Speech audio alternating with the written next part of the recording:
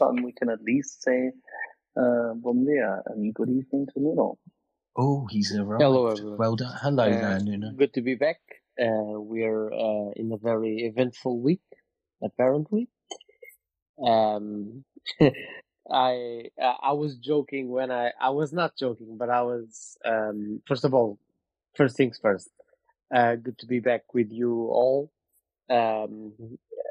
With you, Axel and David, and when I said last week that offensive operations could start around the 6th, I apparently wasn't wrong.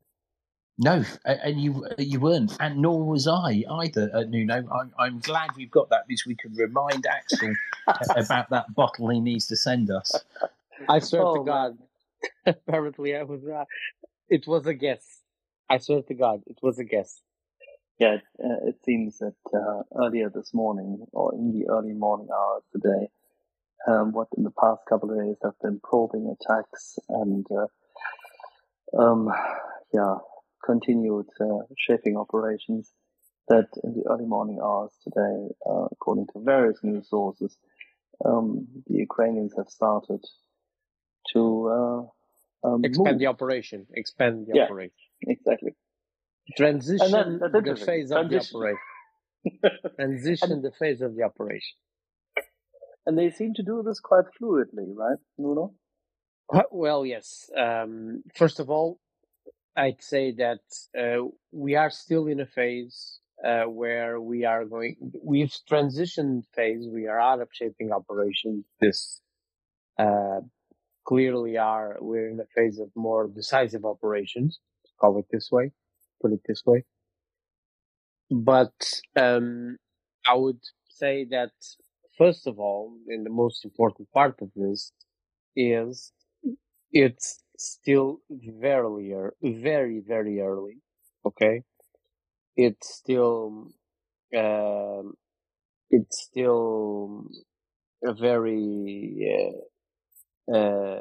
still very, very soon. We've started. Operations have started in the last 36 hours to scale up, and I believe that we are witnessing the first attempts to breach the defensive lines.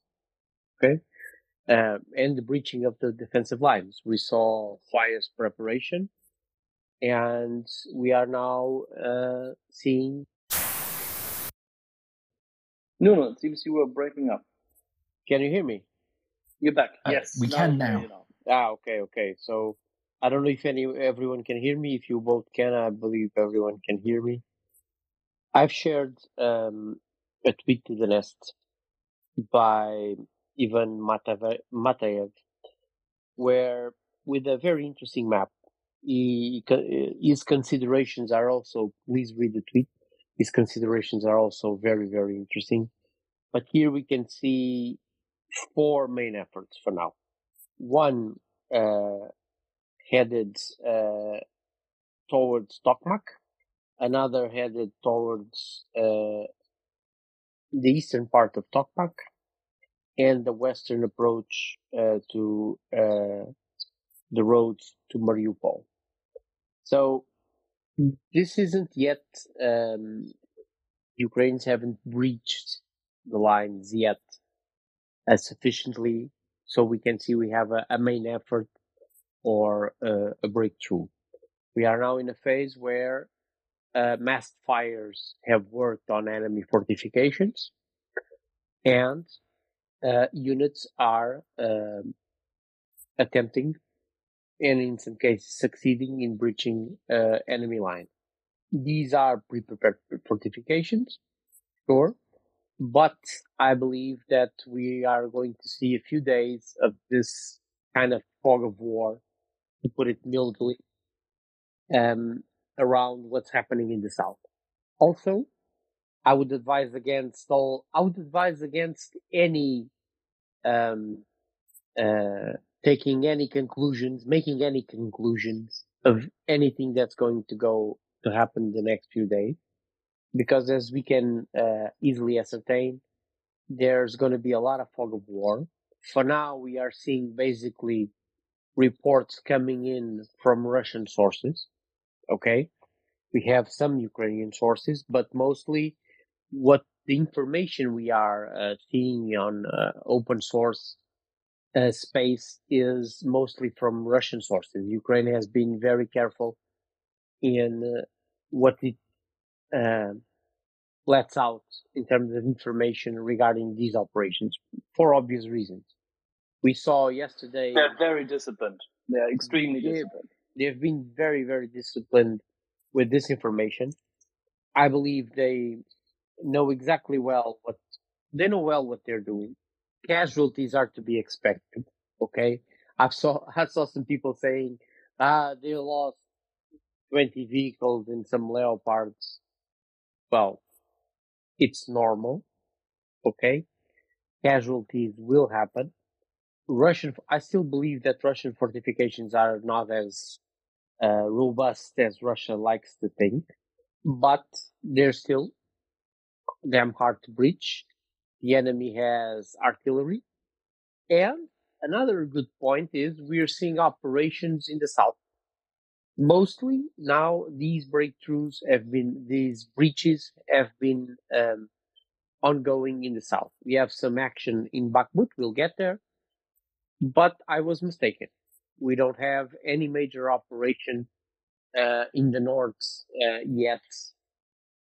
So in that sense, I was mistaken because I always believed that their operations would start up north first before attempting to breach the line here in the south. When we look at this as it stands and from the limited information we have, I would say we can already ascertain a few things. First of all, it was kind of funny to watch Russian Telegram go all crazy because Ukrainians have been stockpiling ammunition and they're now raining GMLRSs and shells on them. Who knew that stockpiling was important for offensive operation? What exactly did these morons think Ukraine has been doing for the last few months? Beyond training and receiving hardware, they've been stockpiling.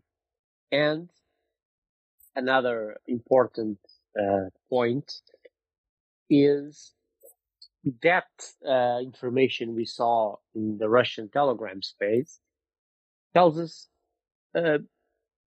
another thing, tells us another important point. And the important point it tells us is this.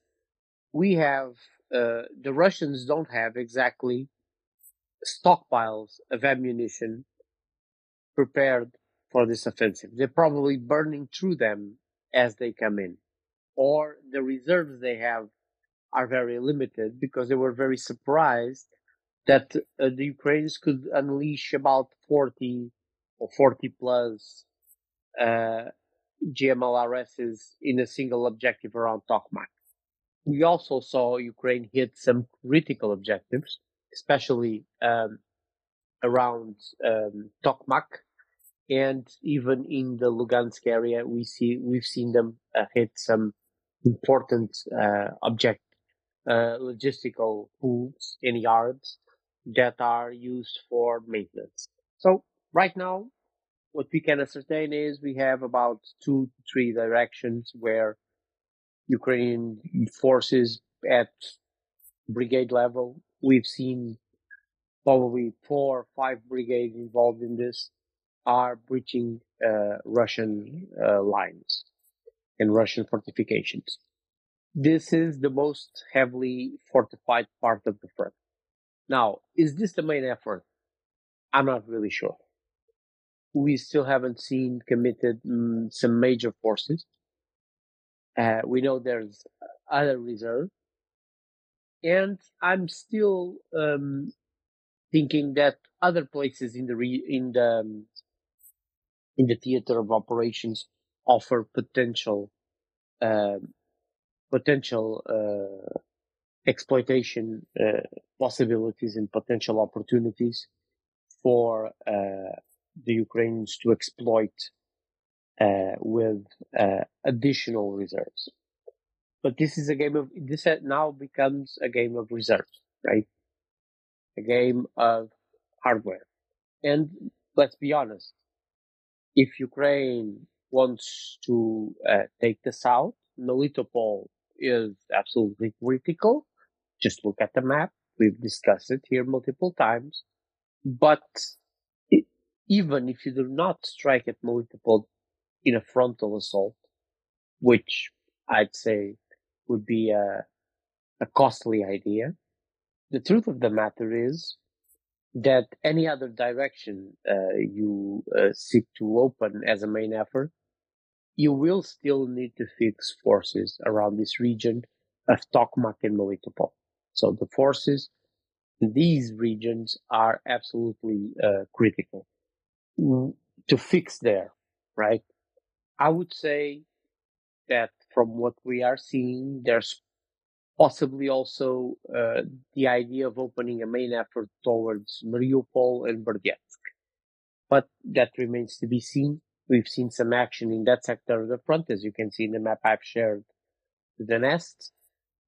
So it's a game on, ladies and gentlemen. It's where we said it would be. Yeah, the interesting thing is that all the shaping operations, as you inferred, allude to those critical points, those vectors, which we've discussed many times over in the past, now being really under threat. For those who have not served in the military, can you explain as to what the anticipation level is amongst the soldiers before they now go into battle, or as they are now moving into battle today? How would you describe their readiness from what we know, and how would you describe how these boys and girls, but predominantly men, do feel? That's hard to say, Axel. I can say from my own experience that there's a sense of heightened awareness, let's put it this way, of obviously if there's always a sense of fear, a sense of doubt, and there's a sense of a sort of heightened awareness of amplified awareness of the situation. I mean, it's difficult to say the state of mind without being on the battlefield. One thing is operating as special operations as I did. Even if it's risky, the sheer level of intensity of the operations are not nothing comparable to this. Even in real operations where possibly the immediate danger is great too, but the scale and the scope and the enemy and the intensity of combat we are seeing here is a very different beast, right? It's important. We need to be aware of something. That's something I think merits saying.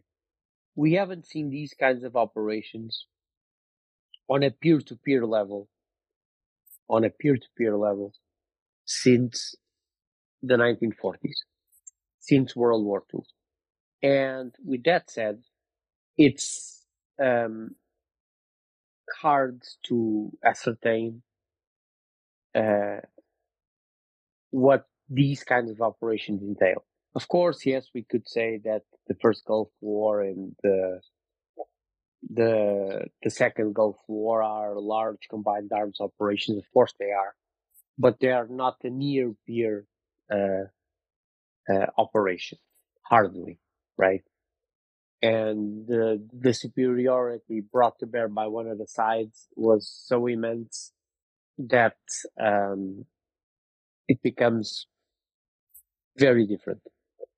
This here is a near-peer fight, which is a great thing, because if we look a year and a half ago, this would not be a near-peer fight, right? This would be a fight between a larger military power and a smaller military power. And now what we've seen is a leveling to an extent of the playing field by technology, by sheer adaptability, courage, and capacity of the Ukrainian military and the Ukrainian people. And this is really now a near peer fight. So in that sense, the level of combat we are seeing here, the need to do breaches and of fortified enemy positions with the near peer enemy is something we haven't seen in quite a long time. So it's hard to ascertain how people are feeling. A lot of stress, a lot of anxiety, sure, but also a lot of adrenaline and a lot of rage going through people. So it's gonna be interesting. These next few weeks, in particular, or these next few days, weeks, are going to be, until we establish a main effort, it's going to be a very, very interesting proposition. And the enemy votes. As we've seen with Nova Kakova, the enemy votes. And a particularly ruthless enemy at that. So it's normal. I would say that, first of all, don't give in to any gloom and doom, because nobody really knows, a part of military commands, what's going on the ground. Okay? Twitter isn't exactly, we have an idea, but it's not it's not a translation of reality on the ground. It's always halfway information. So people saying it's failing because X, Y number of things have been lost. You know, the Russian numbers are just fantasy. But it's still early. We don't know. And I remain wholeheartedly optimistic about this. Even if I am perfectly aware that it's a very difficult moment, especially this particular moment. It's a difficult one. I think we need to be careful with first we need to be careful with over optimism, but we also be careful with the gloom and doom. It's really not easy to ascertain how are things going, and we need to let the fog lift a bit to see how Ukrainian units are doing and what do the Russians intend to do. One of the things I remain very curious, and I wasn't able to find any information, and this relates directly to Novakakova. I haven't been able to find any information regarding that, is what happened to the bulk of the units along the defensive lines of the Dnipro. I know some drowned. There was some issues with that. Russians did not retreat they did not retrograde their units in time. That's a discussion we'll have further ahead, because that's a sign, in my opinion. But from those they moved, I believe I've heard some numbers around 7,000 to 10,000. Where are they? Where did they move them to? And that's something I haven't been able to openly ascertain, and haven't been able to verify with other sources. I don't know if you have any sense of that, Axel or David, from the sources Maria has, but I have not been able to verify what happened to those forces. Yeah, it's a very good point. I mean, we've all been speculating as to what Russian troop movements are abounding there. There were rumors 2 weeks ago that Russian troops had retreated, or realigned their positions, however you want to call it, towards Skadovsk and to Henichesk. There were a couple of operations where Ukrainians with either Excalibur or almost likely in this case HIMARS had managed to destroy logistics points and what was rumored to be artillery. en route to there, both vectors. There was one specific assembly point. I would have to look it up quickly on the map. This is between Woleski and hold on one second. I have it here. If you give me just a sec. This is Birolivka. Wait, this is where supposedly a real concentration was at hand. That one. Yes, but my point is beyond that. Actually, My point is, yes, they've reshifted some of their forces in the south a while back. That's absolutely correct. But the forces that remain there, and I'm talking about 7 to 10,000, the numbers I've heard, not from open source, but the numbers I've been told, 7 to 10,000. I was told that these forces reshifted, even if some of them drowned in their fortifications because they were not notified in time. But most of them, around the number I was given is around 75 to 80% of them were able to make it out in due time. Mm-hmm.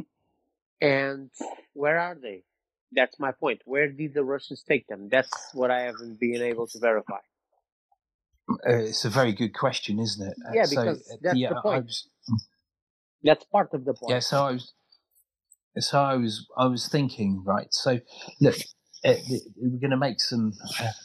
We're going to speculate here, right? Speculating that the Russians knew, that the Ukrainians knew that the dam had been pre-mined, dammed up, or whatever you want to call it, right? And therefore, the Russians would know that the Ukrainians will have wargamed for that to go down at some stage. Therefore, right? So they would know that they weren't, in actual fact, looking to cross at Antonovsky and the rest of it. And that in actual fact, one of their statements came out. They said they planned that they would be coming across at Novakovka, right? Which would mean that road, the E7 that comes down from, goes down all the way down, would be the sort of natural route, right? Then what we do know is they do have some defensive positions in that region, right? So therefore, I'm going. Yeah, so it makes sense that somewhere around. Look, at the Nuno, you don't want to hear me try and pronounce any Russian names, but the between the E7 and up towards Shirovona, Povlana, etc., seem to be like natural positions where you might be putting some troops further back, because if you know that the troops are coming from that direction from Novakovka, because they would know that it was eminently crossable there, then that's where you might be placing people, wouldn't you? Yeah, but the thing is, if you blow the dam, that crossing becomes untenable, right? And all the crossings south of the dam become difficult for the time being. Become impossible for the time being, right? Except for crossing just above, right? Yes. So 100 meters above there is really. In fact, ages ago, with John Howarth, I war gamed it out with him and just went, okay, but if this went down, this is where you would get cross over here, and this is how you would do it, right? So and there are a couple of other places you do it. I mean, until artillery's out of the way, you wouldn't be pontooning it. You would just be using ferries. But you can get a lot of troops over in ferries if you have enough equipment. Yes, and I believe for ages they've got enough equipment. Yes, but I don't think I still believe that there's possibly a crossing in the card somewhere in time. I don't think the Russians regarding the dam. The Russians blew the dam. That's clear. And that's clear from all the intelligence and especially it's clear from the reactions coming out of the US, the European Union, Israel. There's little doubt. There's no ambiguity. Unlike Nord Stream 2, there's no ambiguity on the reaction regarding the dam. It falls fair and square on the Russians. And that said, that tells us there's intelligence pertaining to the destruction of the dam.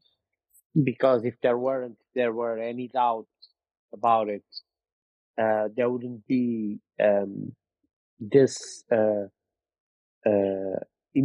almost immediate reaction with everyone pointing their fingers in the West, pointing their fingers at the Russians.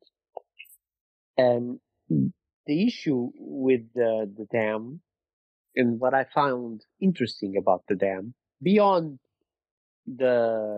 all the discussion about it becoming a major obstacle to allow Russians to shift forces from the south to the contact line or wherever they shift his forces, because that's one of my big questions that I cannot answer yet. But beyond that, I would say and the fact that they could not retrograde all of their forces from the fortifications, it tells me another thing, that perhaps, just perhaps, this is an educated guess.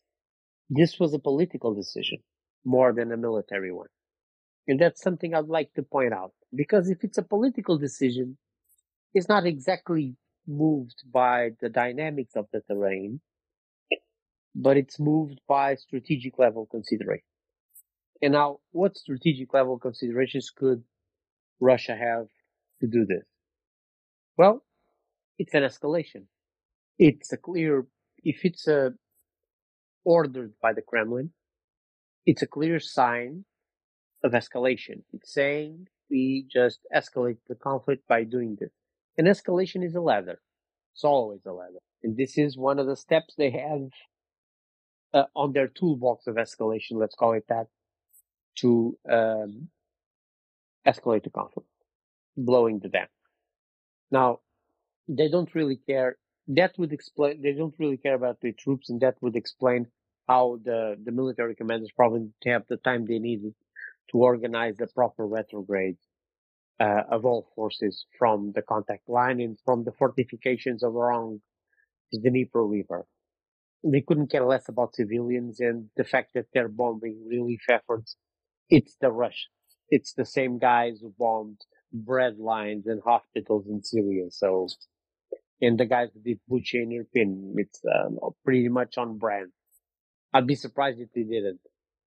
But my point here is regarding the dam. If it's a political decision to blow the dam, which I am inclined to believe that's the explanation for this boggled up retrograde that got some of their men and equipment lost, it's a sign of escalation. And that explains also the very careful approach to it that the US has had. Because the US is the ultimate guarantor. Make no mistake about it. And the US clearly pointed to Russia. No discussion there. Of course, they said it's the Russians. We have intelligence leading to it being the Russians, but that intelligence hasn't surfaced yet.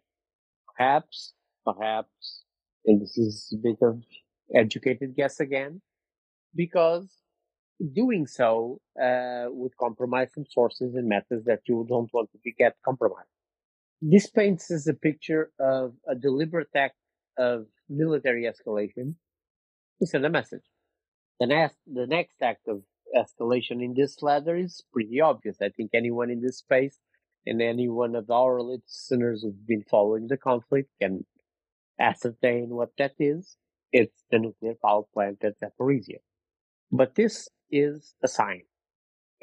And now, this sign brings us to another point, which is if this is a sign of escalation, how should we react? I'd say we take the escalation, we take the sign, and we raise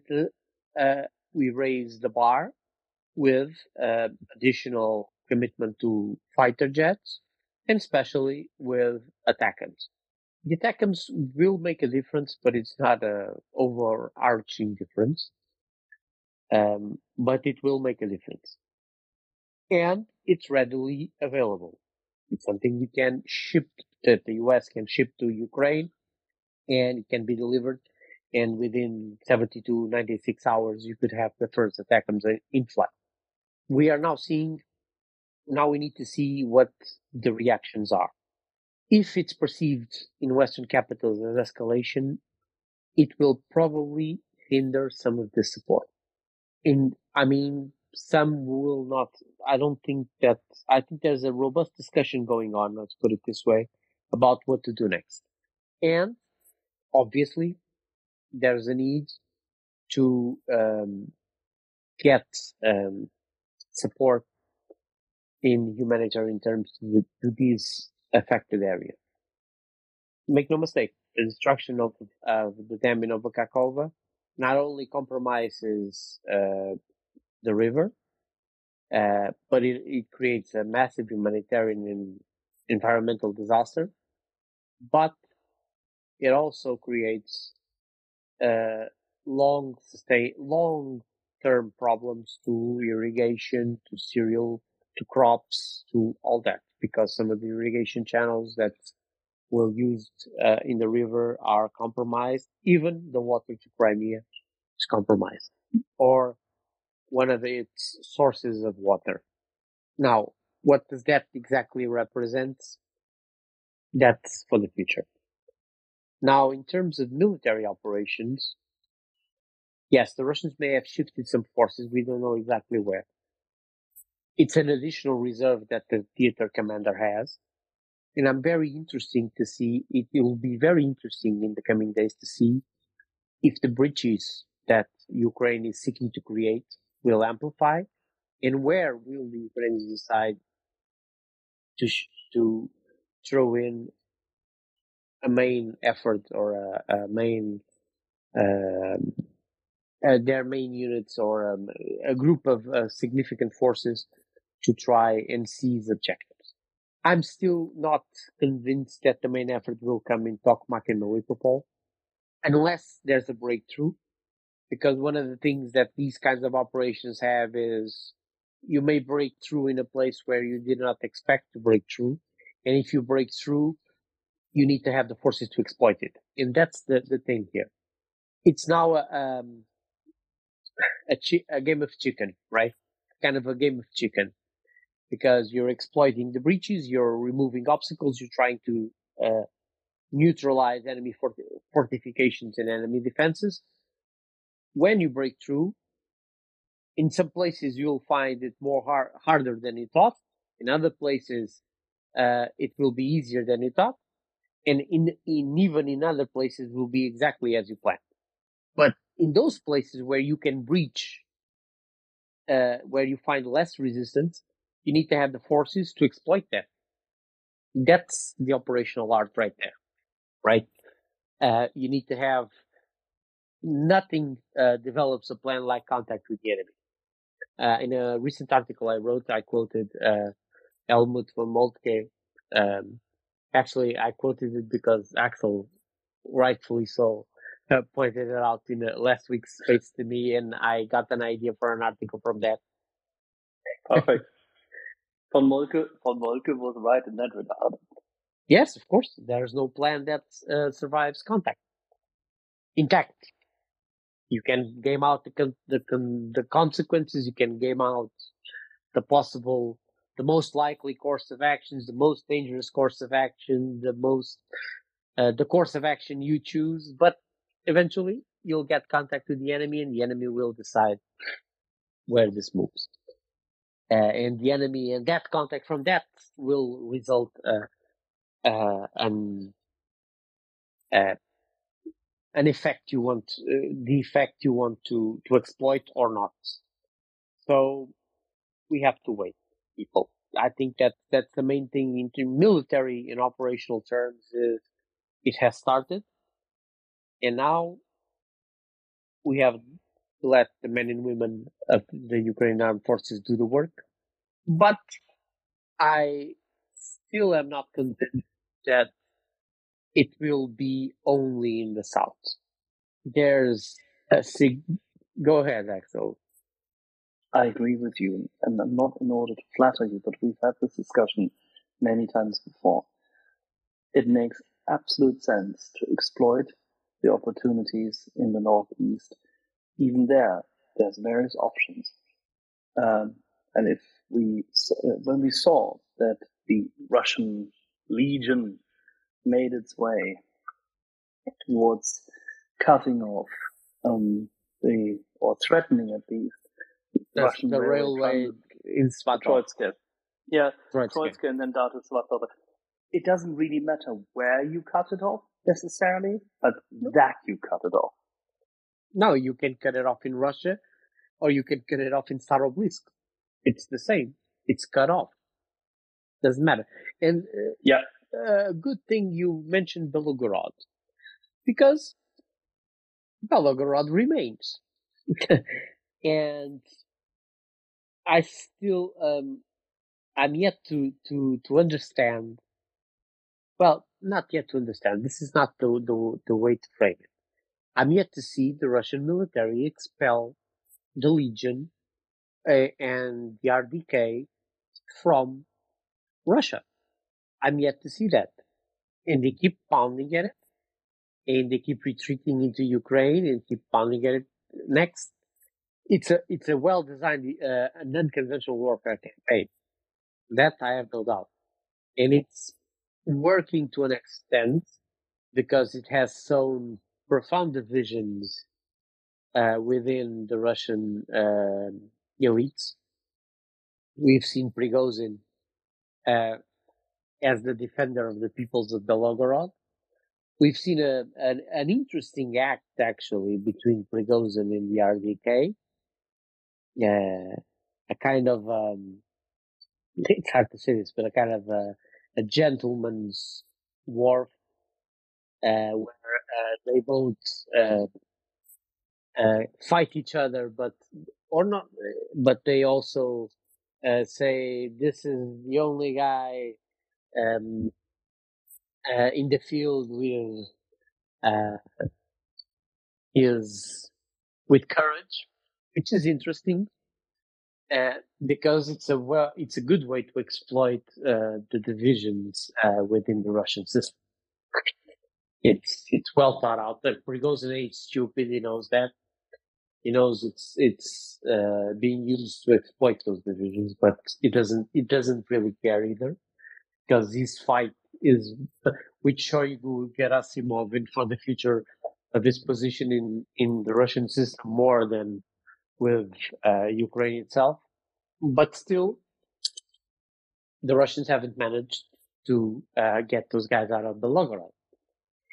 And that opens. And we saw videos and images today, a large variety and from different locations in the Belorodska Narodna Respublika. Long live the Republic. Republic of Belgorod. But we've seen it, yes. We've seen several images from there. And they haven't managed to expel those forces from that region.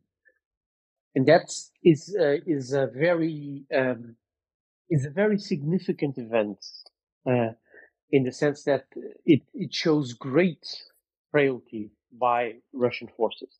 So nothing has fundamentally.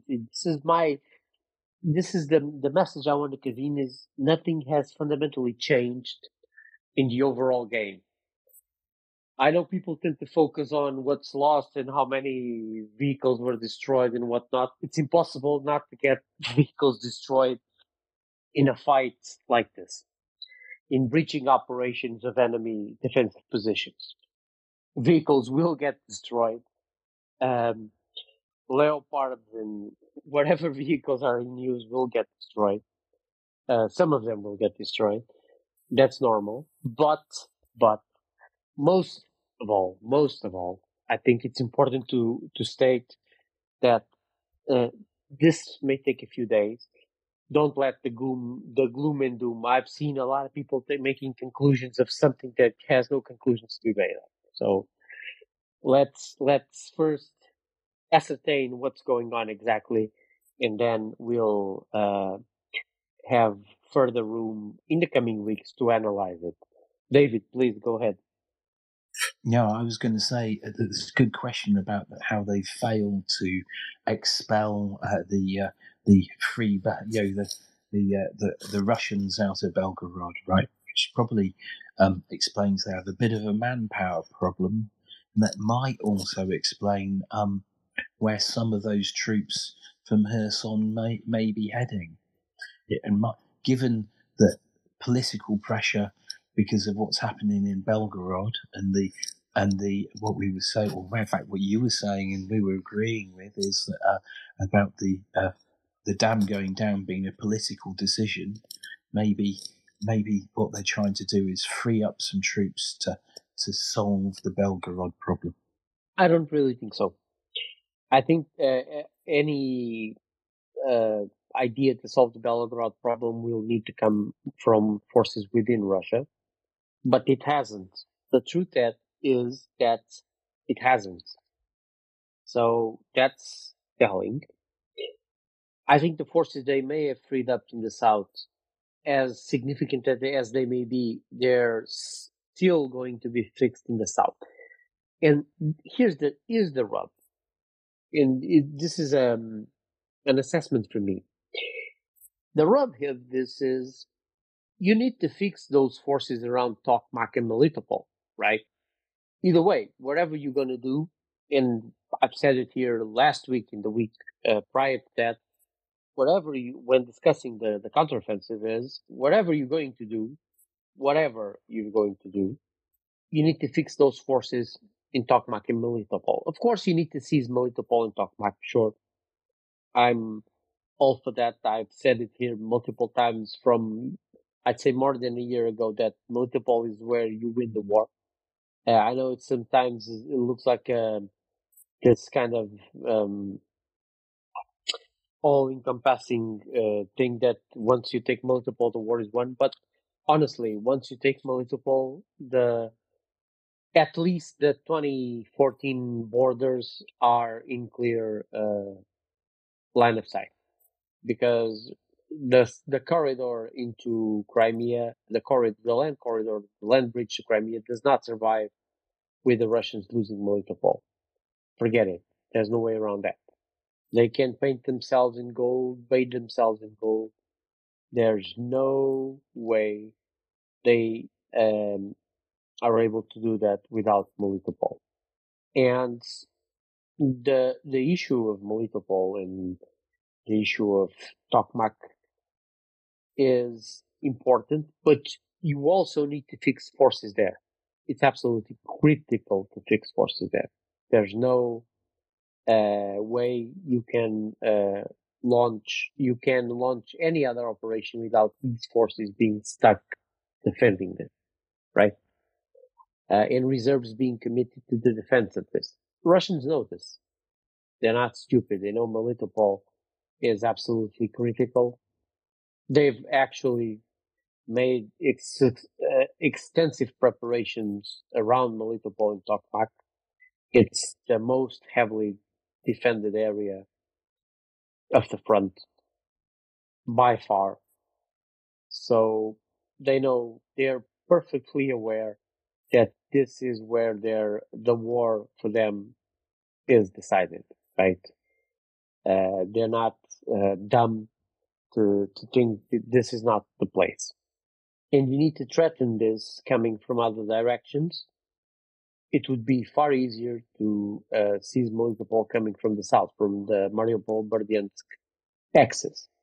But nonetheless, we now need to see where these major operations are going. I think for now, there's a sense that there are units heading to Tokmak. If this first line of defenses are breached and Tokmak is within reach, then all of these forces in this Melitopol and Tokmak axis are probably fixed there, and that opens up the opportunity to seize other areas of theater, because, as I said previously in other spaces, this is they have their forces don't stretch. They don't have that many reserves in place. So we need to wait out to see where this goes. I believe another good point is the Ukrainians apparently are deciding to fight at night, which could be explained by their relative superiority in night vision equipment and hardware that allows them to fight at night. I don't know if anyone has questions, or I'm being very boring again. Very boring, very boring. No, the thing is, yeah, I mean, I can't stand it. I'm off. I'm off, Nuno. Yeah. See you later. Exactly. By the way, David, why do we always do this? He comes here, he talks, says something which we fully agree with. Nuno, you should. No, it's. I mean, it's so difficult work, isn't it? Yeah, man. But I mean, I don't know if anyone has questions. If not, I think we have Spartan coming up with a question. Oh, good. He was just late for a second. But before he comes up, maybe you can already highlight so the owning the night, how important that is. If you look, for example, now at the operations in this area which has been flooded, all the pinpoints, everything which Ukraine has scouted beforehand, obviously now underwater. Things have changed completely along that line. But at the same time, they have the night vision equipment and they can actually at least now use it with their riverine boats and the likes to help people. I mean, that's a start. But what happens next along that line, along that delta? Because the Russians have lost a lot of people, have lost positions, and the Ukrainians have the capacity, including ships or boats. Well, I'd say that around the delta and around the flooded areas, for now, for the foreseeable future, there's not going to be any major operation there. Yes, there's already undergoing some relief operations, but I believe that there's no major operation that's going to happen there. As I didn't believe any major operation would happen there in the first moment. I mean, no one was going to do crossing of the Dnipro River as the first opening moments of war. We are 36 hours into a different phase of operations, and for sure, no one was going to. I don't think the Ukrainians would launch any bridging operation or any wet crossing in force along the Dnipro, whatever region of the Dnipro, in the first hours of an operation. Of course not. That's out of the question because any operation launched across the Dnipro would always be an operation that would probably be a supporting axis, right? After any significant breakthroughs had been achieved, and we're not there yet. Period. There needs to be some development of these operations in the next few days or weeks before any new axis or any any supporting effort is launched across the Dnipro. And there's other places where you can cross the Dnipro outside of north of Nova Kakova, right? So in that sense, I don't believe that there's going to be any significant movement there beyond the relief efforts that are ongoing in that region. And we need to look at what's happening around Bakhmut. That's another area which is of particular interest because we've seen some movement in the north flank of Bakhmut and in the south flank of Bakhmut. It's clear now that Ukraine is making a move towards the crossing between the E40 and basically to Krasnahora, to the region of Krasnahora. And they've managed to advance quite a bit in the northern part of Bakhmut. And the moment you see this region here of Krasnahora, it complicates matters within the city. And we have also seen in the south some advances by Ukrainian forces. But again, this is not a main effort. It's for now it remains a supporting effort of Ukrainian operations. Just because they have significant forces in the region, there's opportunity there. And the same will apply to other regions. We have also some serious fighting along the line in the Donbass, especially south of Avdiivka, where we've seen the Ukrainians pressure Russian lines. And south of Avdiivka is a very interesting place because if there's a movement towards Pisky, this line of Pisky and Spartak, we'll be going into quite near Donetsk city, right? And this is very, very relevant. It's again, it's one of those things. It's a supporting axis, it's a supporting effort, but it remains a very close, something we need to watch closely. Okay. How perfectly fitting, Nuno, that we have Yehuda joining us just now. Yehuda, my man, how are you? We haven't How's it going? ourselves in the space for a while, man. That's right. I didn't want to interrupt. You're a gem. I get lots of compliments from you lately, and I say what any other like reasonable person would say. I say I taught him everything he knows. I'm just so happy that he's here. Yeah. Good to see it. Listen, look, it's some people think that counteroffensive and things shaping up to this started on the 21st of May with the raids and distractions, all sorts of fun stuff. I kind of tend to agree, and I think today is obviously a very important day. 19 days after that day, it's a long, it's a good amount of time to soften up Russians and do recce's in force and all sorts of stuff. And I too am of the opinion that that we're seeing the initial phases of the penetration stage. And it's interesting because I think people might expect, 50-kilometer bounds. The first, historically, the first goes are the hardest, right? That's where the Russian positions have the greatest amount of cover on them. Absolutely. Right?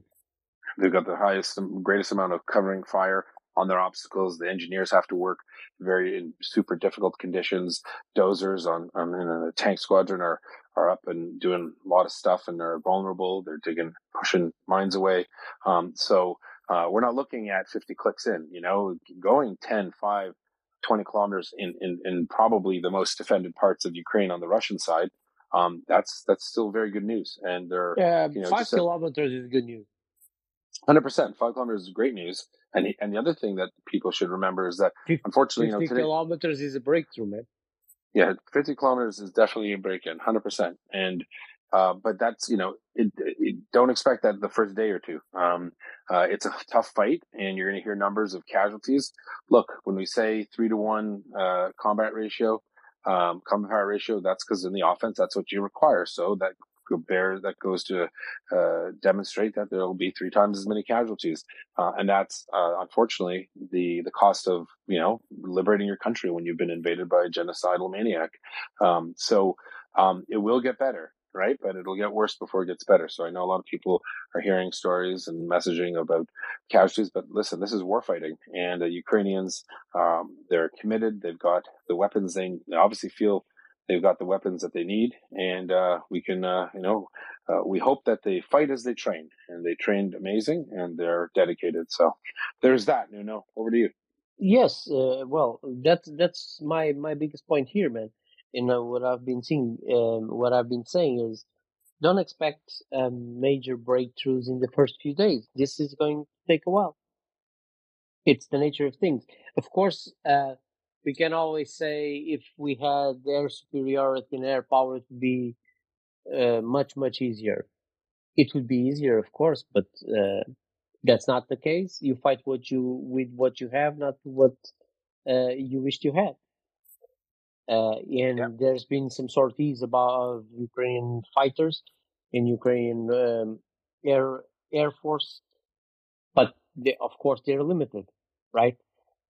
The thing here is the moment we will understand the moment there's a breach, right? The moment there's a breach, we will be fully aware of what's really going on and what's the main effort. And That's right. And remember, there are more than enough, brigade groups sitting in the back there.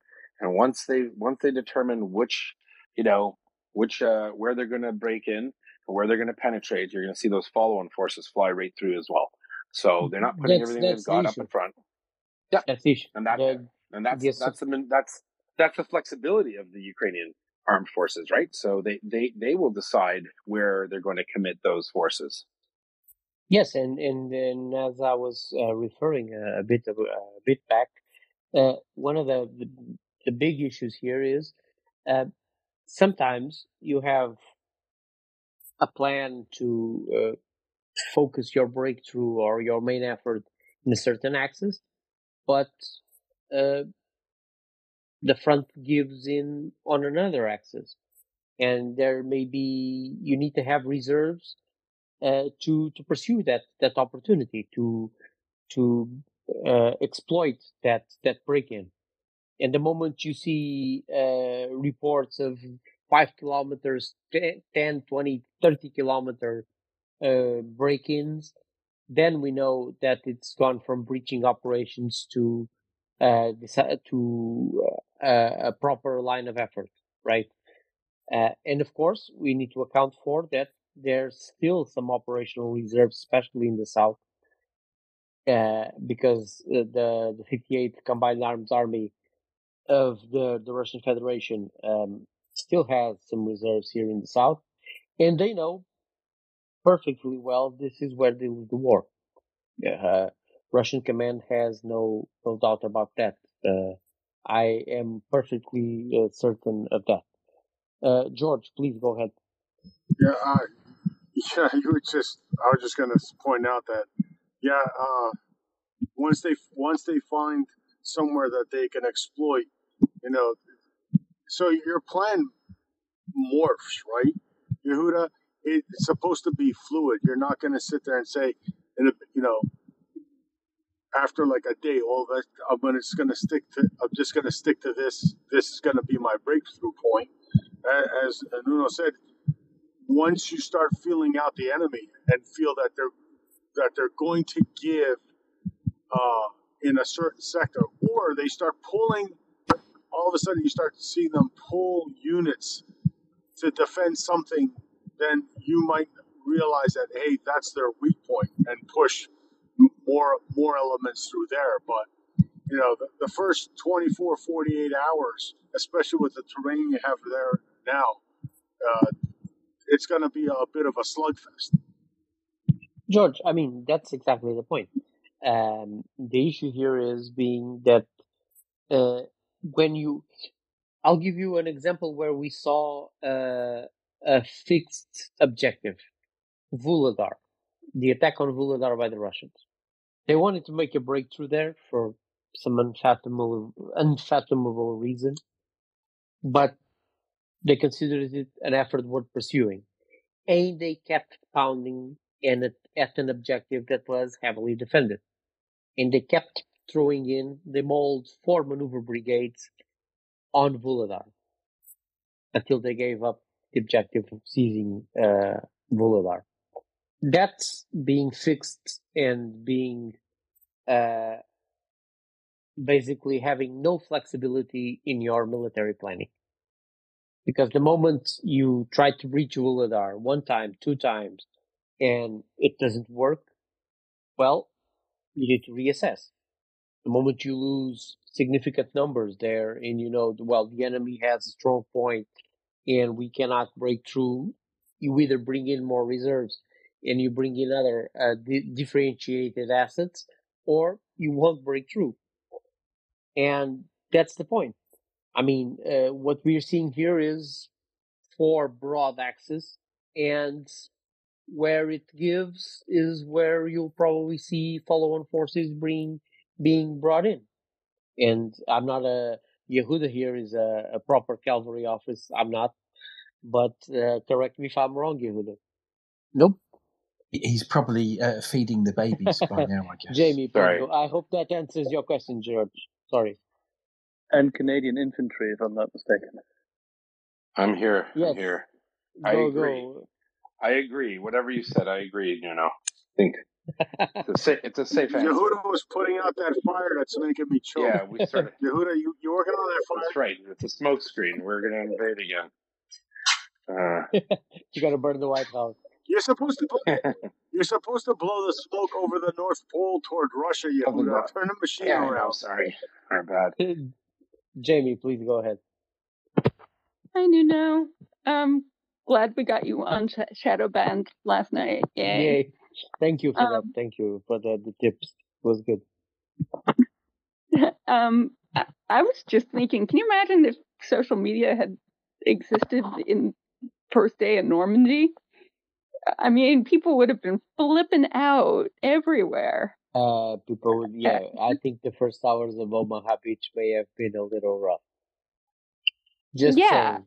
And I'm just, if you can't think that war is tough, and that's why we try to avoid it. But unfortunately, the Russians aren't exactly human. And they enjoy killing, and they've been dug in, and just like our advances up the beaches, it's going to be slow and plodding. Yes, as humans come, they are not quite humane. Let's put it this way. Love it. Let's say that point you bring up about Normandy is it's a very interesting point, actually, because the Allies took quite a few weeks to establish a proper beachhead that was secure and to take some of the main objectives. Things like Cherbourg, for instance, were taken 20 days after, or the city of Caen were taken like 20 days after the landings. So in that sense, we need to be. This is not exactly comparable because the forces arrayed were different. But the truth of the matter is, it's still breaching a heavily defended, fortified enemy position, a peer level enemy at that. So it will take some time. It's very easy to basically go out and say it's all failing because, well, we live in a kind of a society of immediate results, and there's nothing immediate about any of this, right? This will take some time. It's difficult. It's complex.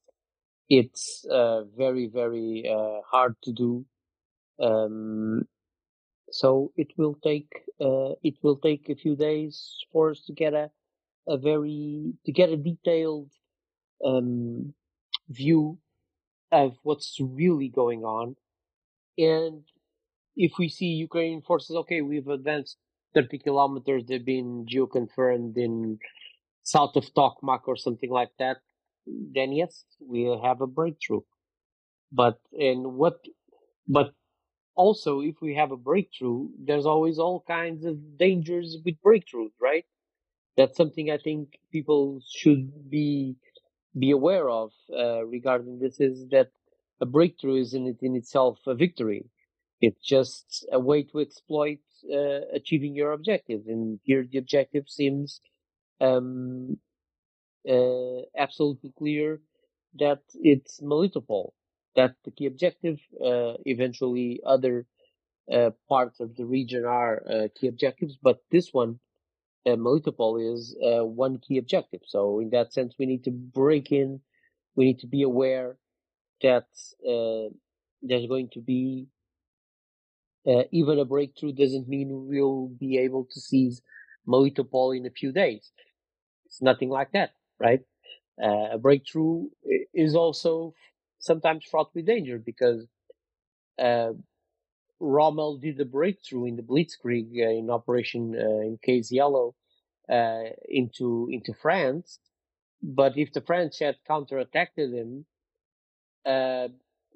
his division would have been lost because it was divided. Part of it was still in Belgium when it was already deep into French territory. So there's that, right? I think this is something that we need to call people and say, listen, even when there's a breakthrough, and because there will be breakthroughs in this, in probably there will be operations in other areas of the theater, but even when this happens, this is not a breakthrough is not without danger, right? Because especially a mechanized breakthrough where you need to feed ammo and fuel and everything to a force deep within enemy territory. This is combined arms maneuver is really hard stuff, right? This is complex and it's difficult to do. So we need to be aware that it's not. This is hard, right? So let it play out and see what happens. I think Carrie wants to have a question. Please, Carrie, go ahead. Thanks, Nuno. Sorry, I was just trying to move away from the washing machine that's about to spin its head off. The thing I was just going to mention, Nuno, with everything we've been talking about, is that obviously this is against the backdrop of them just not having the fighter aircraft or the general air support that we would take completely and utterly for granted if it was any of the EU stroke NATO countries and many other countries in the world. It has to be repeatedly said. They do not have that. This is way, way harder than anything that we would ever have to deal with. Yes, Gary, absolutely. Absolutely. You don't have the Ukrainian Air Force establishing even local superiority over the Titan, providing closer support. It would be a completely different ballgame if they had the numbers to do that. You could basically a NATO level combined arms maneuver like this would be the preparation fires would be massively air fires blowing everything up in its wake, with air superiority established over part of the theater or the theater itself. So or even if the airspace was contested, some in where you want to focus your efforts at reaching, you would probably have air support, and you would have attack helicopters and all sorts of drones and stacked air support and bombers and all that. So it's a different thing to do than what the Ukrainians are doing without a high level, without significant air support. It's that you're absolutely correct in that. They don't have the air assets to do this, like we would do it in NATO. Spartan, I hope that answers the question or the comment too, Gary. Spartan, please go ahead. Hey, Nuno, thanks for taking my question.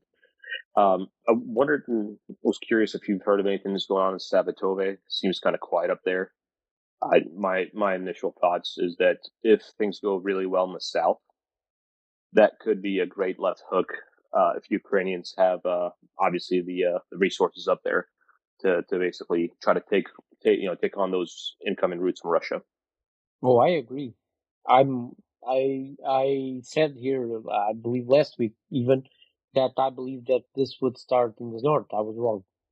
Okay, I was wrong in my assessment because I think it's my view that this Svatov-Starobilsk axis is very, very important, and it's something that if you could basically assault it and establish a position that threatened this axis or even seized it, there would be a major, that would be a major problem for Russians because they would need to choose if they need to move forces to defend Lugansk and the even Lugansk city because Starobilsk is basically a highway away from the city of Lugansk, and it would compromise all of the front here along Crimea, south from Svatov towards Lysychansk and Severodonetsk.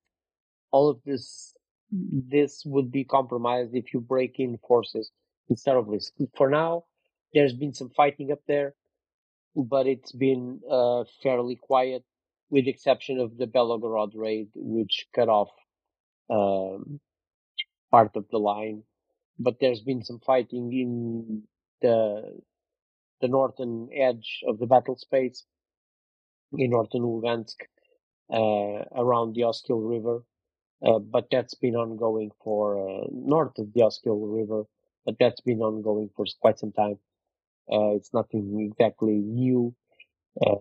I don't know what sort of units Ukraine has up there, but if things go well in the south, that's clearly an option in my view. I mean, that's where I would start first of all, because that's where Russians wouldn't be expecting me to start. One thing the Ukrainians did is they started where everyone thought they would, which is the south. Yehuda, you like the north as well, right? No, I was always partial to Zaporizhzhia for concentration of force reasons. So the Ukrainians kill two birds with one stone. I mean, by pushing down where they are now, which is kind of to me the natural way to go, specifically because it interdicts Russian forces to the west of their positions, the ones that are in Kherson. So it mitigates the need to push across the Dnieper, which is obviously a lot more difficult. And I think the north is an issue just because of the amount of troops required to have as flanks, as guard flanks. Just in case something does happen, it's a larger, much larger part of that circle, right, on the outside of that circle. So I think it's coming, but I think that there might be political considerations involved as well by going down from Tokmak, because if they are able to push down to wherever, Melitopol or the Black Sea, and 50,000 Russians are cut off from not being able to get to Crimea if they're fixed still in Kherson Oblast. That's a big loss for Russia, just symbolically. So maybe due to I don't think they don't have enough troops, but still, to concentrate your forces is still a major factor that the Ukrainians want to maintain a really, really good concentration of forces. So I think it's a natural, and obviously the Russians expect it too. But I assume that they have enough artillery and certain things that do other things to assist them in that push south. And I suspect they also don't believe the Russians have the ability to maintain that posture. They're not terribly well trained. This is just the first day. Can the Russians do this for a week or two? Probably not. And Ukrainians have other forces that are fresh in the rear, who will, there'll be follow-on forces. They'll keep doing it. The Russian position will give way at some point, in a certain point, and that's when the Ukrainians will exploit it. I wouldn't be surprised if at the same time the Ukrainians then push right across, is exactly what Nuno said, because I think there has to be more disorder in the general staff of the Russian army, and I think that's a natural solution. You need to give them another axis, that supporting axis, where they need, that's threatening enough for them to look at it and say, well, we cannot not defend this, right? Exactly. You need to make make sure that they look at it and say, listen, we have another axis there's a breakthrough by the enemy, and we have to defend this because it's the northern axis to Lugansk, so it needs to be defended. I think that's the big issue and the other with part, that axis in particular. and that other part of that is that if so, once Ukrainians establish themselves more firmly in the south in Zaporizhia, and then there's something in the north, then that means that the commanders in between those two spots have to decide where they're going to move their reserves. Right? Exactly. Are they going to swing them south? Are they going to swing them north? So it's a natural way. You're forcing the Russians into doing something, and we know they move large amounts of troops at a moment's notice. They panic. They did it in the Kharkiv offensive. They sent way too many forces down to Kherson, and the Ukrainians exploited that failure. So I suspect you're going to see more of that. Yes, I think that's the natural. That's one of the natural things I'm expecting is a clear shift of another axis of support for the operation in the south. And you want to know something funny? You want to know something funny, Nuno? The other area of operations the Russians had to operate in, they just flooded themselves in. So they could have they could have had mobility and maneuverability in that area in Kherson and southwest Zaporizhia Oblast, but now they've screwed themselves. They've blown more dams. They've made the train much more harder to pass through, and so now it's almost like the Ukrainians can say, "Okay, we're one for one there." Now you've just X'd out an entire oblast or two for us to operate in. So now you're forced to face us here. And your reserves will either, there are no reserves flying up from Kherson to support the front in Zaporizhia. So either way, the Russians were going to cut, slices they were going to lose. But obviously, their act of terrorism, they probably are very happy about. It's also helped hasten their demise because Ukrainians now can concentrate forces. Guess where? Everywhere else. They don't need to worry about the Russians doing a counter move in Kherson because they can't swim. No, and the thing is, regarding the south of Zaporizhia Oblast, the moment you make a breakthrough in one of these spots that is deep within the south, even if it's not Tokmak or Melitopol, and you launch an operation somewhere in the north, it's like, as you said, it forces everything in between to decide where we're going to support this or support that. But we shouldn't forget that there are Ukrainian forces all along the contact line, right? All the forces arrayed from northern Lugansk to Avdiivka, they're there, right? So the moment you shift anything of importance, you have a problem. You have a problem because it's going to be missing somewhere else. I think that's the big takeaway from this, right? Is the moment you shift something, it's going to be missed somewhere along the line and creates opportunity for the Ukrainian forces to display. And that's one of the issues of defense. The only way the Russians could curb this is if they had mobilized in time and had sufficient reserves. Let's say the Russians had another 500,000 in reserve. Yes, then you could use them as reserves to meet any breakthroughs that Ukrainians did. But as I said here many times, this is geography and numbers. The numbers don't add up to the geography. That's just it. There's still way too many. There's still way too many miles of line of contact, too many kilometers of line of contact for so few Russians and so few Russian formations. I think that's the big thing with this, right? You cannot man any of this properly. You can, yes, man some of it properly, like we've seen for the first 24 hours in Zaporizhia, and that's a good point Yehuda raised. It's the first 24 hours, okay? It's the first 36 hours of breaching operation, so let's see how this pans out in the next 72 hours, and wait then for we'll more assess. mass artillery, more mass Yeah. Ukrainian artillery.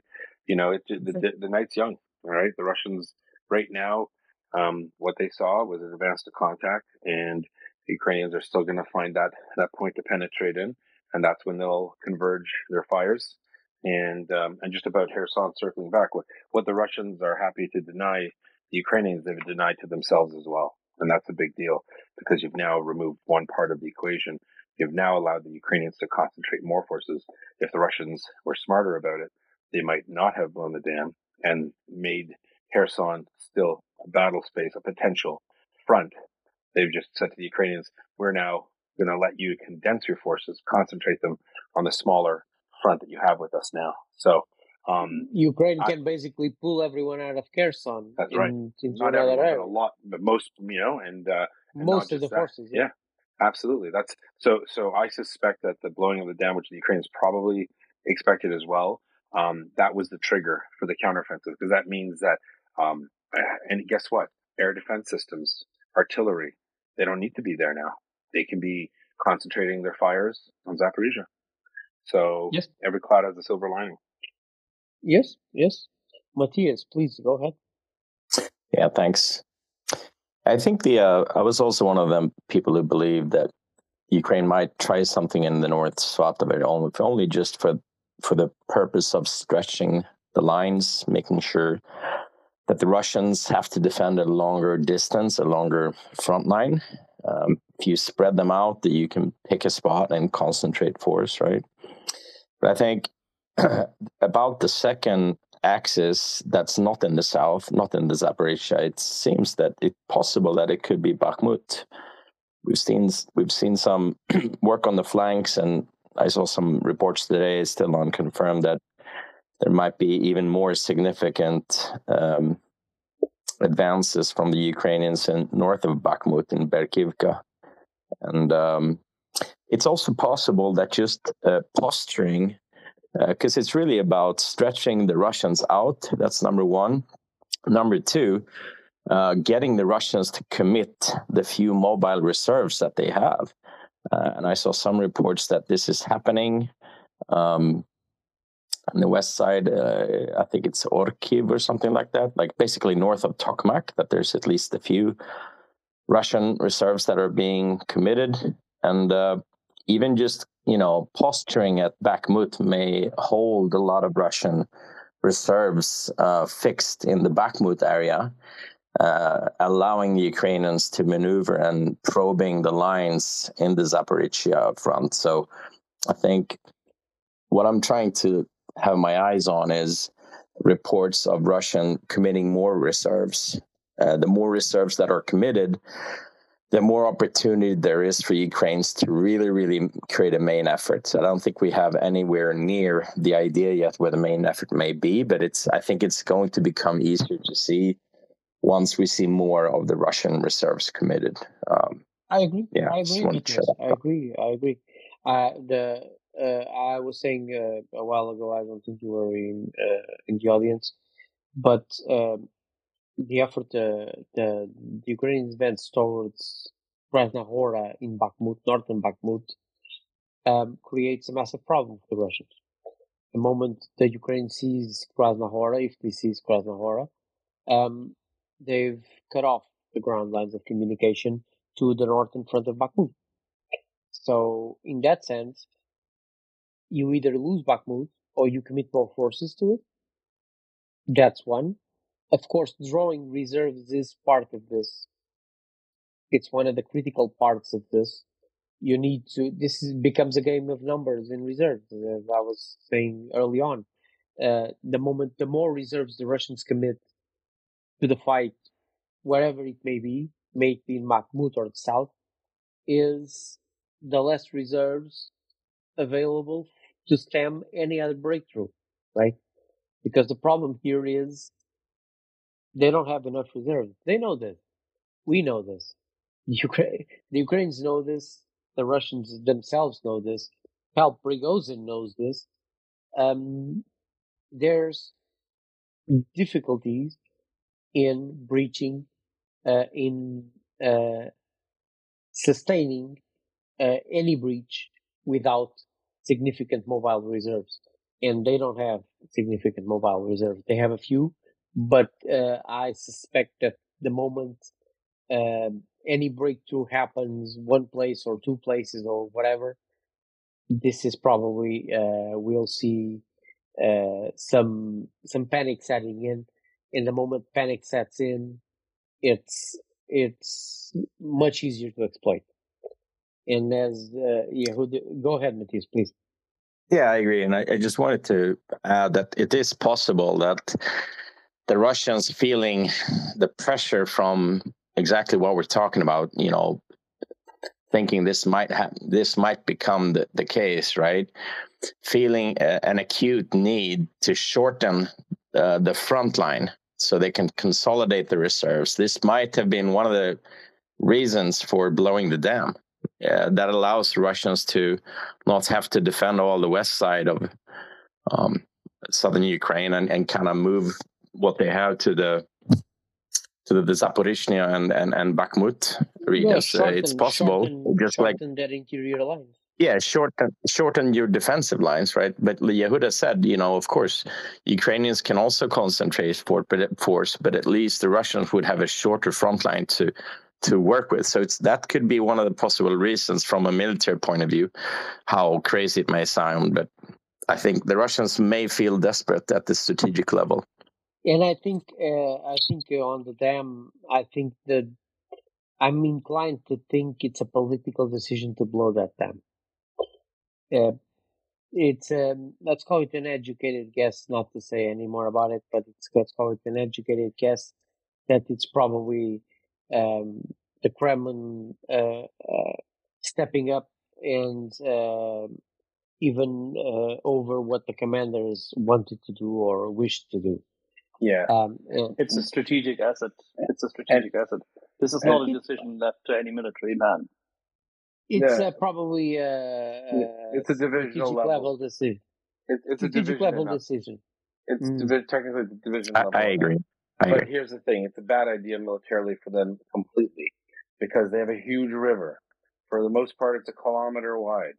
They have a beautiful natural obstacle to tie up all of those Ukrainian forces who would have a hard time, going across that river in the force they need to go, right? So it was done to terrorize, in my opinion, Ukrainians, to do a scorched earth policy to punish them for daring to fight back. I personally think that if those Russian commanders they would want those Ukrainian forces to be committed and then maybe blow it.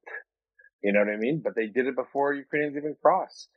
So out of spite. It was pettiness, spite. They got scared. Yeah, that's one of the things that leads me to the Kremlin. It's the spite. No, it's nothing to do, because if you were the Russians, you say, wait a minute, let me reinforce Kherson a little bit. Let me make them cross and suffer huge casualties. We still have artillery. We still have this. We can zero in on where they're crossing. They have prepared defenses. They prepared defenses, but no. They said this is an easy way to destroy Ukrainian territory and kill civilians. So let's do it, because they should have kept it. Because if it was just a straight piece of land there, flat piece of land, but you could make that argument they want to shorten their lines. But they had a huge river, right? That's a dream to defend, right? So doing it it's only terror. That's definitely, let's stick to that.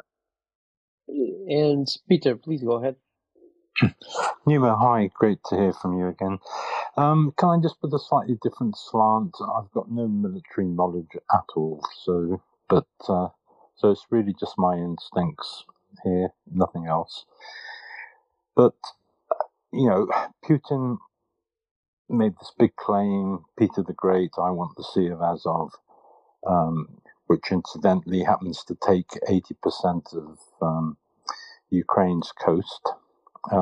So what were his plans, or what would he have liked to have done? He would have liked to have taken Odessa, the land grab from Mariupol down to Crimea, then Odessa Oblast, and then Moldova, and he would have liked to have put Ukraine in prison and suffocated its economy because they would have had no coastline and they would have been under total control of Russia. So that was his plan. I see Crimea as being the heart. I see the land grab from Mariupol to Crimea as being the main artery. So those are the two vital pieces for his plans. And he knows if that main artery is cut, it's over. He has all his plans of controlling the Black Sea, expansion, a big military base in Crimea would have gone. And I saw Bakhmut as an arm. So he thought, well, get them to attack the arm, and then my main artery and heart is still alive. And I think, in a way, blowing the dam was a desperation maneuver. But I could be, I said, I have no military knowledge at all, and I might be way off. But I think once that artery is cut, Putin's plans have gone. They're finished. And he is desperate now. He is completely desperate.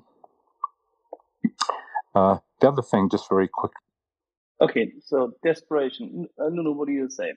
Is it desperation or is it a mixture of spite and the red line? I think it's an escalation more than, as I said previously regarding the dam. I think it's a political escalation by the Kremlin itself. It's a way to signal allies, and it's obviously a measure of spite to an extent, right? But it's not really a military decision. It's spite, and it's political escalatory decision. And yes, Peter is correct. I mean, there's obviously the land corridor to Crimea is the beating heart of the invasion. You cut it, and they're gone. It's gone. Melitopol. I've said this here from more than a year ago. Melitopol is where you win the war. You seize Melitopol. You seize Tokmak and Melitopol. It's a world of hurt for the Russians. It's impossible to hold that corridor. They won't be able to hold it, and you have a major problem on your hands. I mean, that's it. It's the critical terrain of all this is the southern Crimea. That's the critical terrain. Fish, please go ahead. Fish? No fish. So Matthias, please go ahead while we wait for Fish. Yeah, I agree. I think it's two things. Number one, I think it's an act of dread, and it's an act of intimidation. Probably more so to the West, but also out of spite for Ukraine, right? And for the second, I think it's a political test balloon. How will the West respond if I take this much, much further? I saw someone mention today that the devastation from this is much worse than detonating a tactical nuclear weapon out somehow up in the atmosphere, right? So I think it's a test of the resolve of the West as well. It's a step up in the escalatory ladder. That's my view too.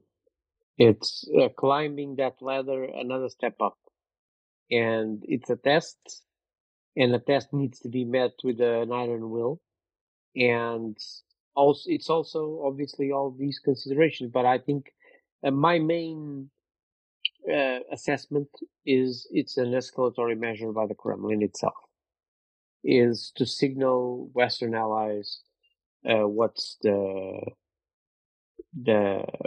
idea, let's put it this way, and that they are able and willing to do what's needed to win the war or to have a frozen conflict in this war. Carrie, please go ahead. My washing machine's really going for it now, so I'm going to walk in the garden. Thanks, Nuno. I was just going to say that we've got into the heart of the matter now, which is we're not large elements of this are related to the fact that we're not talking about a reasoned mind. I will not say he's mad, because he is not mad, unfortunately. He is a narcissist. We believe he is a narcissist. And he will not acknowledge it as desperation. He will see it purely as spite, as we have said. He will turn that fear is something that he cannot afford to feel, and therefore any of those potentially undermining feelings will be turned into acts of increasing aggression, genocide, irrational behaviours and responses. It is, we say the Kremlin, it's not the Kremlin, it is Putin. It comes from Putin. And we'll take this. That we can deal with this, and it still seems that our politicians aren't getting it, is to show absolute force, absolute strength. That's the only thing these guys. That's the only thing these guys 100%. Understand. I've said, and I'll Gary, I've said to a good friend of mine, a good personal friend of mine, who's a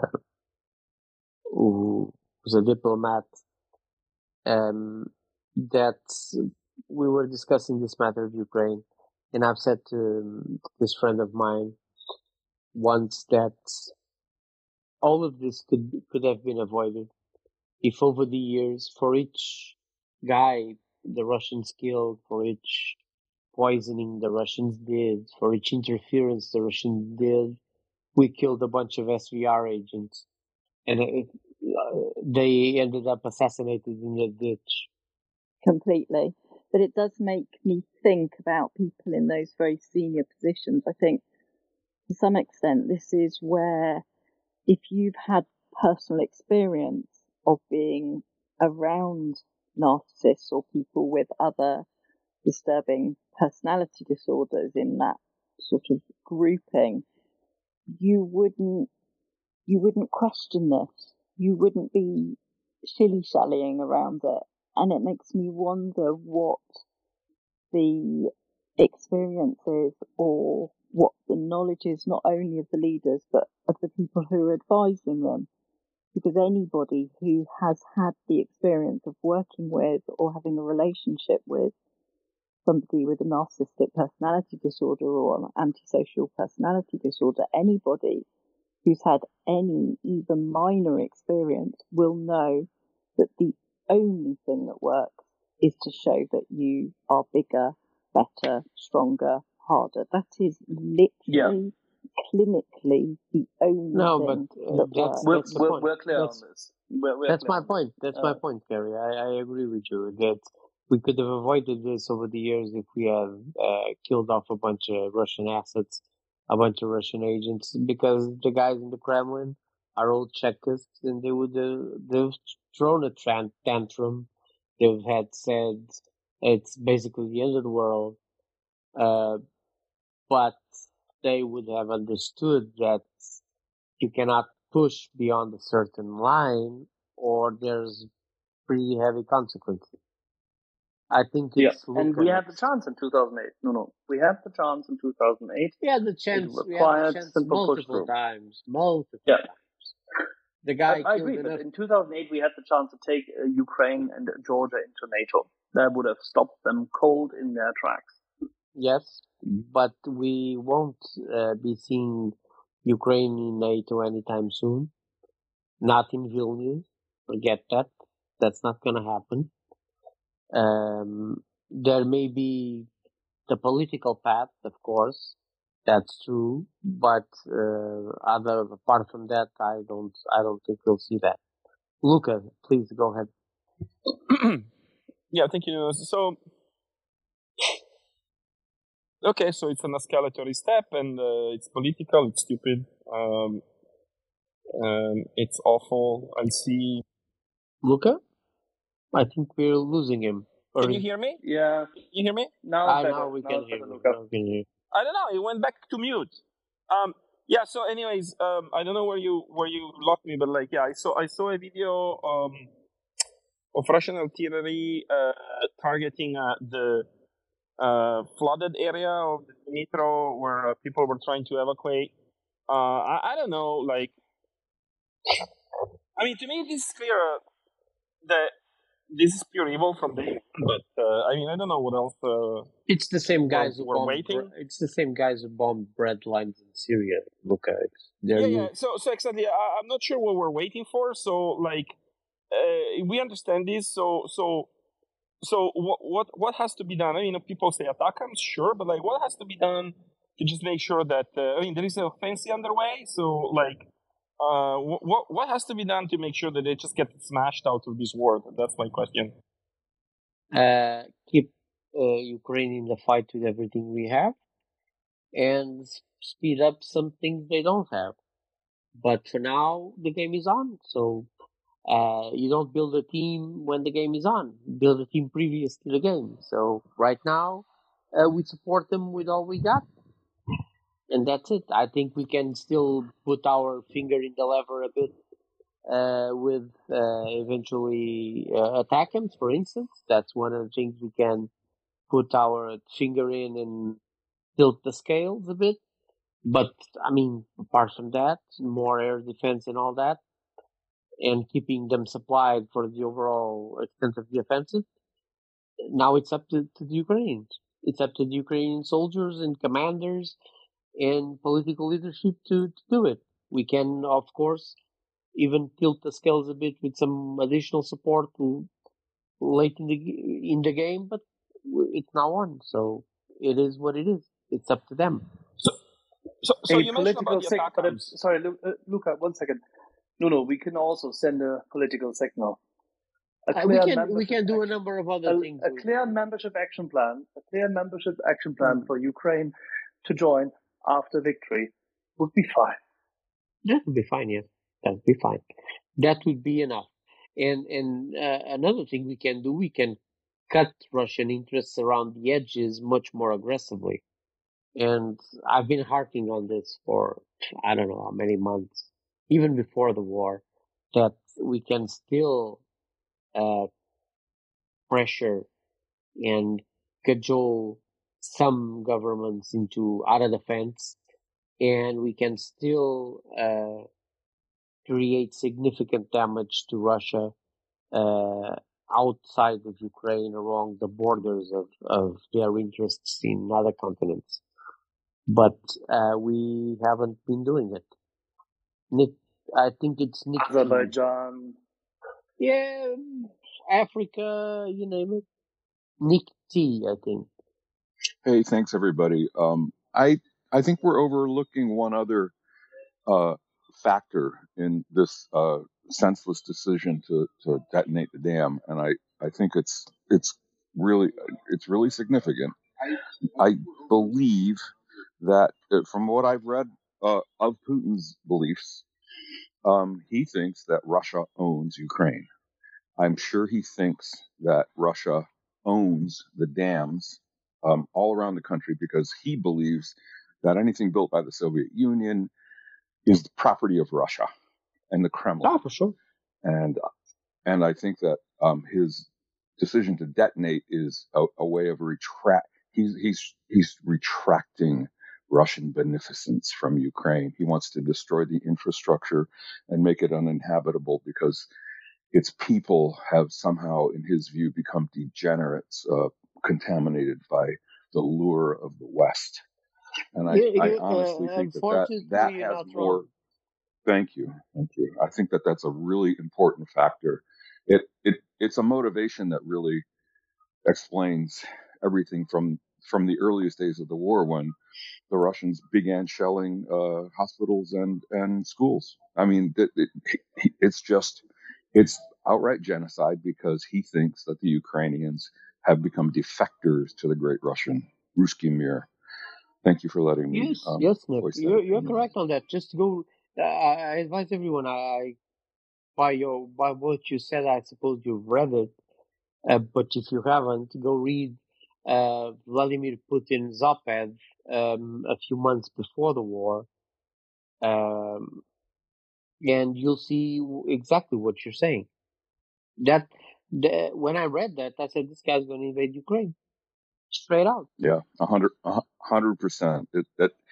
And he hasn't changed his thinking one iota since the beginning of this No, he just thinks calamity. no. I think he got more radical on it, because he thinks that he knows he cannot afford to lose this war. Great, thank you. I have to drop back down to listener, but it was Thank you, Nick. nice to chat with you Thank all. you, Nick. I think it's Nick B. Please go, Nick. Nick, Mr. Brown. I think Mr. Brown is silent. He is sitting in his, on his hacienda in Mallorca and can't find the right button. Peter, please go ahead. Yeah, I wanted to bring up another point here because it's a point I think is important. I think Ukraine should send their pilots off to NATO to be trained up for the next 4 to 6 months.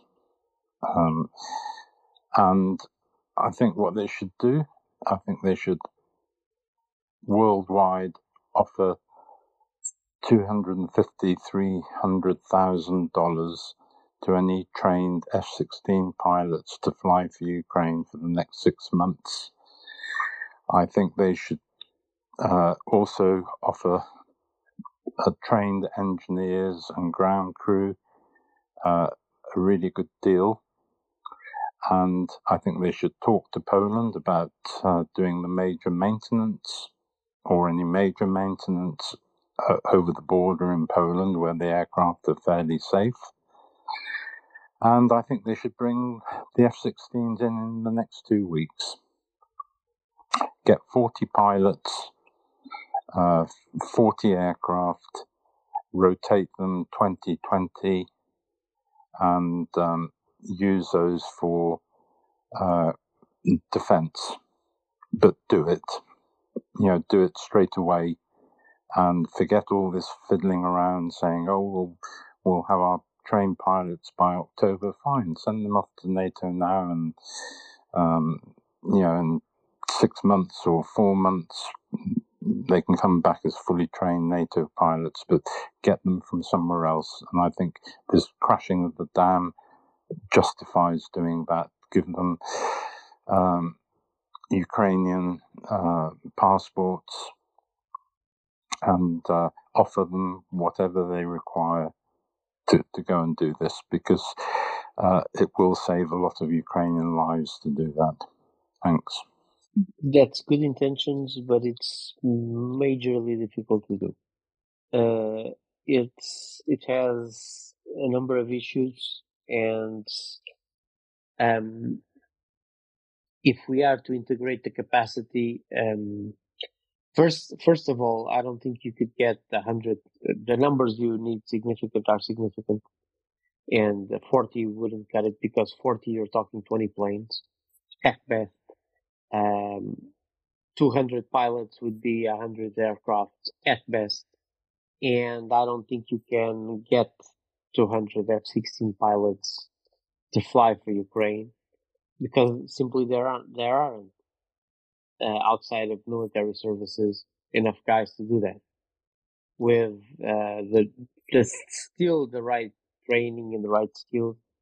If you had the time to set that up, probably on a short notice, Peter, I'm sorry to say, but all those schemes are basically not realizable and then you've crossed the number of thresholds that political are very hard, because this is also an information in political warfare war, and it's hard to cross if you cross certain bridges, we'll have a problem in our own public opinions about this. So it's complicated. Yeah, it's not happening. It's not happening anytime soon. Okay. Think Nick B. It doesn't have go to. ahead. It also doesn't have to happen this way. We discussed it here on the Doodle Air Wing with actually a couple of pilots, P3s, P8s, Compass calls, F-16s. We had two very capable F-16 pilots here. Both of them have been at the weapons school. yes, there are a lot of pilots available, but it's difficult to integrate them because you have to integrate them into the Ukrainian Air Force when they fly there. That is a significant step, and this is exactly what Nuno is highlighting. The integration is the key aspect. You have to make sure that there's language and interoperability, language capability, interoperability.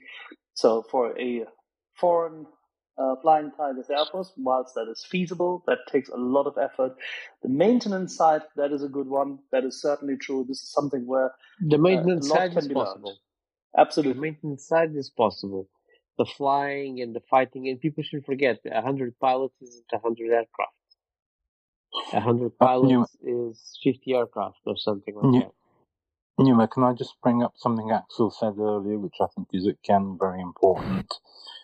He said you brought up about NATO, and Axel said as soon as the fighting stops, they must go quickly into NATO, and I really agree with Axel. Membership action plan, because integrating into NATO still costs time. But when the membership action plan is, so to say, at hand, you can, because we've seen this, by the way, with Sweden and with Finland.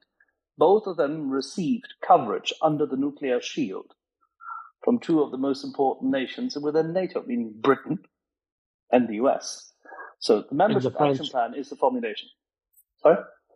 And the French, the other nuclear power of I think the French were a little bit late, but yes, you may be right that they did so as well. But it was definitely Americans and the Brits who did this very quickly. Yeah, and the reason for that is that Ukraine will need its airspace open for commercial airlines to come in and start rebuilding the country, and business people to come in and out within 3 hours into Europe, etc. And without NATO, I can't see that happening. I wouldn't. The moment this war stops and the reconstruction of Ukraine is on, Peter, I don't have an iota of doubt that this is the next gold rush in terms of business. Listen, it's zero gold out. I'm professionally nowadays connected to the industrial and business sectors, and I've had some experience with the financial sector, and I can tell you something. My framework goes like this: if J.P. Morgan and Goldman Sachs and the major hedge funds say, and the major funds say, it's the next big thing, it's the next big thing. Trust capitalism on this. I have no doubt about that. And I think that the issue here is obviously winning the war. So I'll take questions. I think we have Nick back fancy. Well, Nick came back up. Nick, please go ahead. And so we'll wrap this up with a round of questions, and we'll wrap this up. I just wanted to react to something that went past about 15 minutes ago, where someone said the dam release was in some unspecified way more significant or something than a tactical nuclear weapon. That might or might not be the case in terms of megajoules. It's not. In terms of megajoules of energy, but in political terms, it doesn't begin to approach what a single nuclear explosion would do. If the Russians were to fire the smallest possible tactical nuclear weapon tomorrow, you would see mass panic in the streets of both Western and Russian cities. They wouldn't even need to drop it on anybody. But it's the scenario I fear is not actually the nuclear weapons being dropped on other people, but the simple fact that you would see mass panic on an unprecedented scale. The use of a small tactical nuclear device would create political thresholds that's completely different ballgame from what we have now. Totally. Yes, of course. But actually, a tactical nuclear weapon is just that. It's a political weapon. Yeah, But I'm sorry that in fact, the kind of mass panic that would ensue as a result would be such that it might actually make it easier for NATO to respond with what I presume would be overwhelming conventional force, compared to the current situation where Yes. the Russians politically are kind of continuing to boil the frog. Yes, the use of a technical nuclear weapon creates an immediate threshold, a political threshold that's broken, and it's like it's a glass ceiling that's broken. And the moment that's broken, NATO is in the game. Period. Yeah. That's it. That was stated clearly by specifically the director of the CIA to Nikolai Patrushev when they met in Geneva. Yeah, thanks. That's it. So we'll go to Fancy and Andre, and then we'll wrap it up. Fancy, please. Thank you. Yeah, I was listening throughout your conversation with tiny breaks, but I think I got the gist. And I just wanted to add that in my perception, Russia is in fact with the blowing up of the dam. Just boiling now, like using what we did with Russia, boiling the frog, is boiling the frog in the West, so to say, with slowly approaching the use of tactical nuclear weapons, right? Like Putin, make no mistake, and Russia, they are like a mafia, they act like a mafia. So they're slowly taking a harder punch, and I'm afraid that the West actually at this point in time, with the failure to react forcefully, it has given Russia the permission to do the next step. And Russia will just keep going. They will keep going until the use of a tactical nuke. And if the West will respond or not, we will see. If they promise, they do. I hope they do. But I'm certain that Russia will test it. I'm certain that Russia will walk over that red line, because that's exactly where they're heading. They used a weapon of mass destruction with blowing up the dam. Next thing might be some more dams, or in fact, Zaporizhzhia nuclear power plant. I have not a iota of doubt that they will cross the red lines until NATO steps in, until they will get it on the nose, because they're testing it, and the West has given enough evidence over the last decades that we don't hold up to our red lines, right? Like Barack Obama. That's what I meant. That's what I meant, Fancy, that when I said it's another step in the escalatory ladder. Exactly. So, I'm afraid. It's a step. I'm afraid that exactly we're heading towards the point of tactical nukes, and that's it. And I think that's something that we should not have let happen. But unfortunately, our political actors are willing to do that. And with that, I go down to listening. I'm not certain I understand the logic here, because the Russians could have used tactical nuclear weapons at any point. They've been told what will happen if they do. It's not what Fancy and says. So far, it's not what Fancy. And so far, they have not done it. It's not what he said. Listen, Fancy, please repeat or make it clear. Yeah, no. What I'm saying is that Russia is boiling the frog with us, right?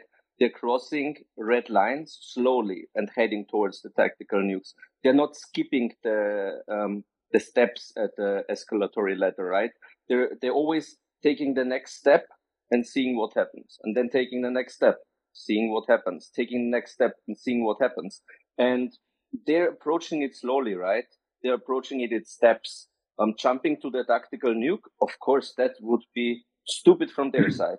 But they try to see how far they can go. And until we reach the level of tactical nukes, right, there's a lot of steps in the ladder that can be taken, which unfortunately will cost incredible amounts of lives, destroy incredible great parts of Ukraine, because I don't think that letting them fight it out now on the battlefield without giving sufficient help to stop this war fast, I don't think that without helping Ukraine really to stop the war within the next months, I think will give Russia enough time to take a lot of steps. That's what I'm saying. Right. I don't see that. First of all, I don't see what else they have that is that degree of destruction short of tactical nukes. And secondly, but that's the same. Sabotaging Zaporizhia would be the equivalent of a tactical nuke. It would be radioactive. It would be, in my opinion, very close it would have the same effect. It would have a radioactive release. It would cause panic, and it would cause a radioactive cloud to drift mostly over towards Russia. So I think we can. But you also said, or you appeared to be saying, and if I misunderstood, then I apologize. What he says, you appeared to be. I think what Fancy appeared to be suggesting was that the use of tactical nuclear weapons by Russia was now essentially inevitable, and I don't think that's the case. That was my main reason. I don't think it's inevitable. I think it needs to be. We need to have a response in place for escalatory steps. But it's 100%. Nothing is inevitable, even regarding the Russians. Andrei, please go and we'll wrap this up. Go ahead, Andrei. Yes, hi Nuno. My question was a follow-on to Peter's questions before about the sending in contractors. I was wondering if NATO would consider sending in contractors with air defense, specifically more Patriot batteries. I think the Patriot batteries are probably more of them are probably coming. Yes, Andrei. I think that's probably. But without contractors. A step. Ukrainians are trained for it already, and they're being trained. Yes, and that can be replicated even in country. So but more batteries are probably coming. Yes, that's something I can assess because air defense. And we'll go quickly to Kerry and then G-Man fast. Go ahead, Kerry. Thanks, Nuno. Just a very quick thing following up on what we were saying before, what Peter was saying about the fighter jets. I was just going to say I have so much admiration for how Zelensky and his team pushed so hard, tried so hard to get the planes in there before they launched their counteroffensive. But I also respect massively the fact that when they realised it just wasn't going to work in time, that they are just getting the hell on with it. And I think they pushed it as far as they could to the point where they realised it just wasn't going to happen. And they're not going to hang about. They just was like, it was... They need to go anyway. Exactly. So much respect for how they made that decision. And they realised it wasn't going to happen, and they were going to have to go for it. And now they can't pull the pilots out. They can only pull a certain amount out at the time because they obviously really need them. But thank you so much, Nuno. You've given us the most wonderful lowdown and discussion on everything this evening, as you always do. Thank you, Gary. G-Man, and we'll wrap it up with you. Please go ahead. Thanks, Nuno. I think my question is, in response to the latest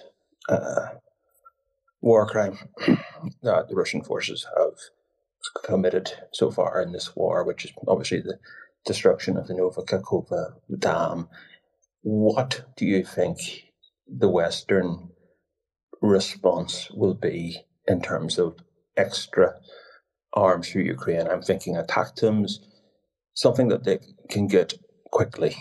ATACMS in more long range, more scalps, more storm shadows. It's the same missile. More and Taurus, perhaps from Germany. Taurus. It's basically G-Man. It's basically the same. Yeah, it is the same missile. It is the same. The Taurus has some differences, but it's if you adapt to the storm shadow, you use the Taurus easily. But I'd say that the thing is basically ATACMS long range fires. It's the real disruptive capability that you can throw in immediately at this. It's long range fires that can really massively complicate the Russians. Some drones eventually, stuff like that, but all connected to long range fires that they still don't have. maybe get the Israelis to pony up some LoRa's or something like that.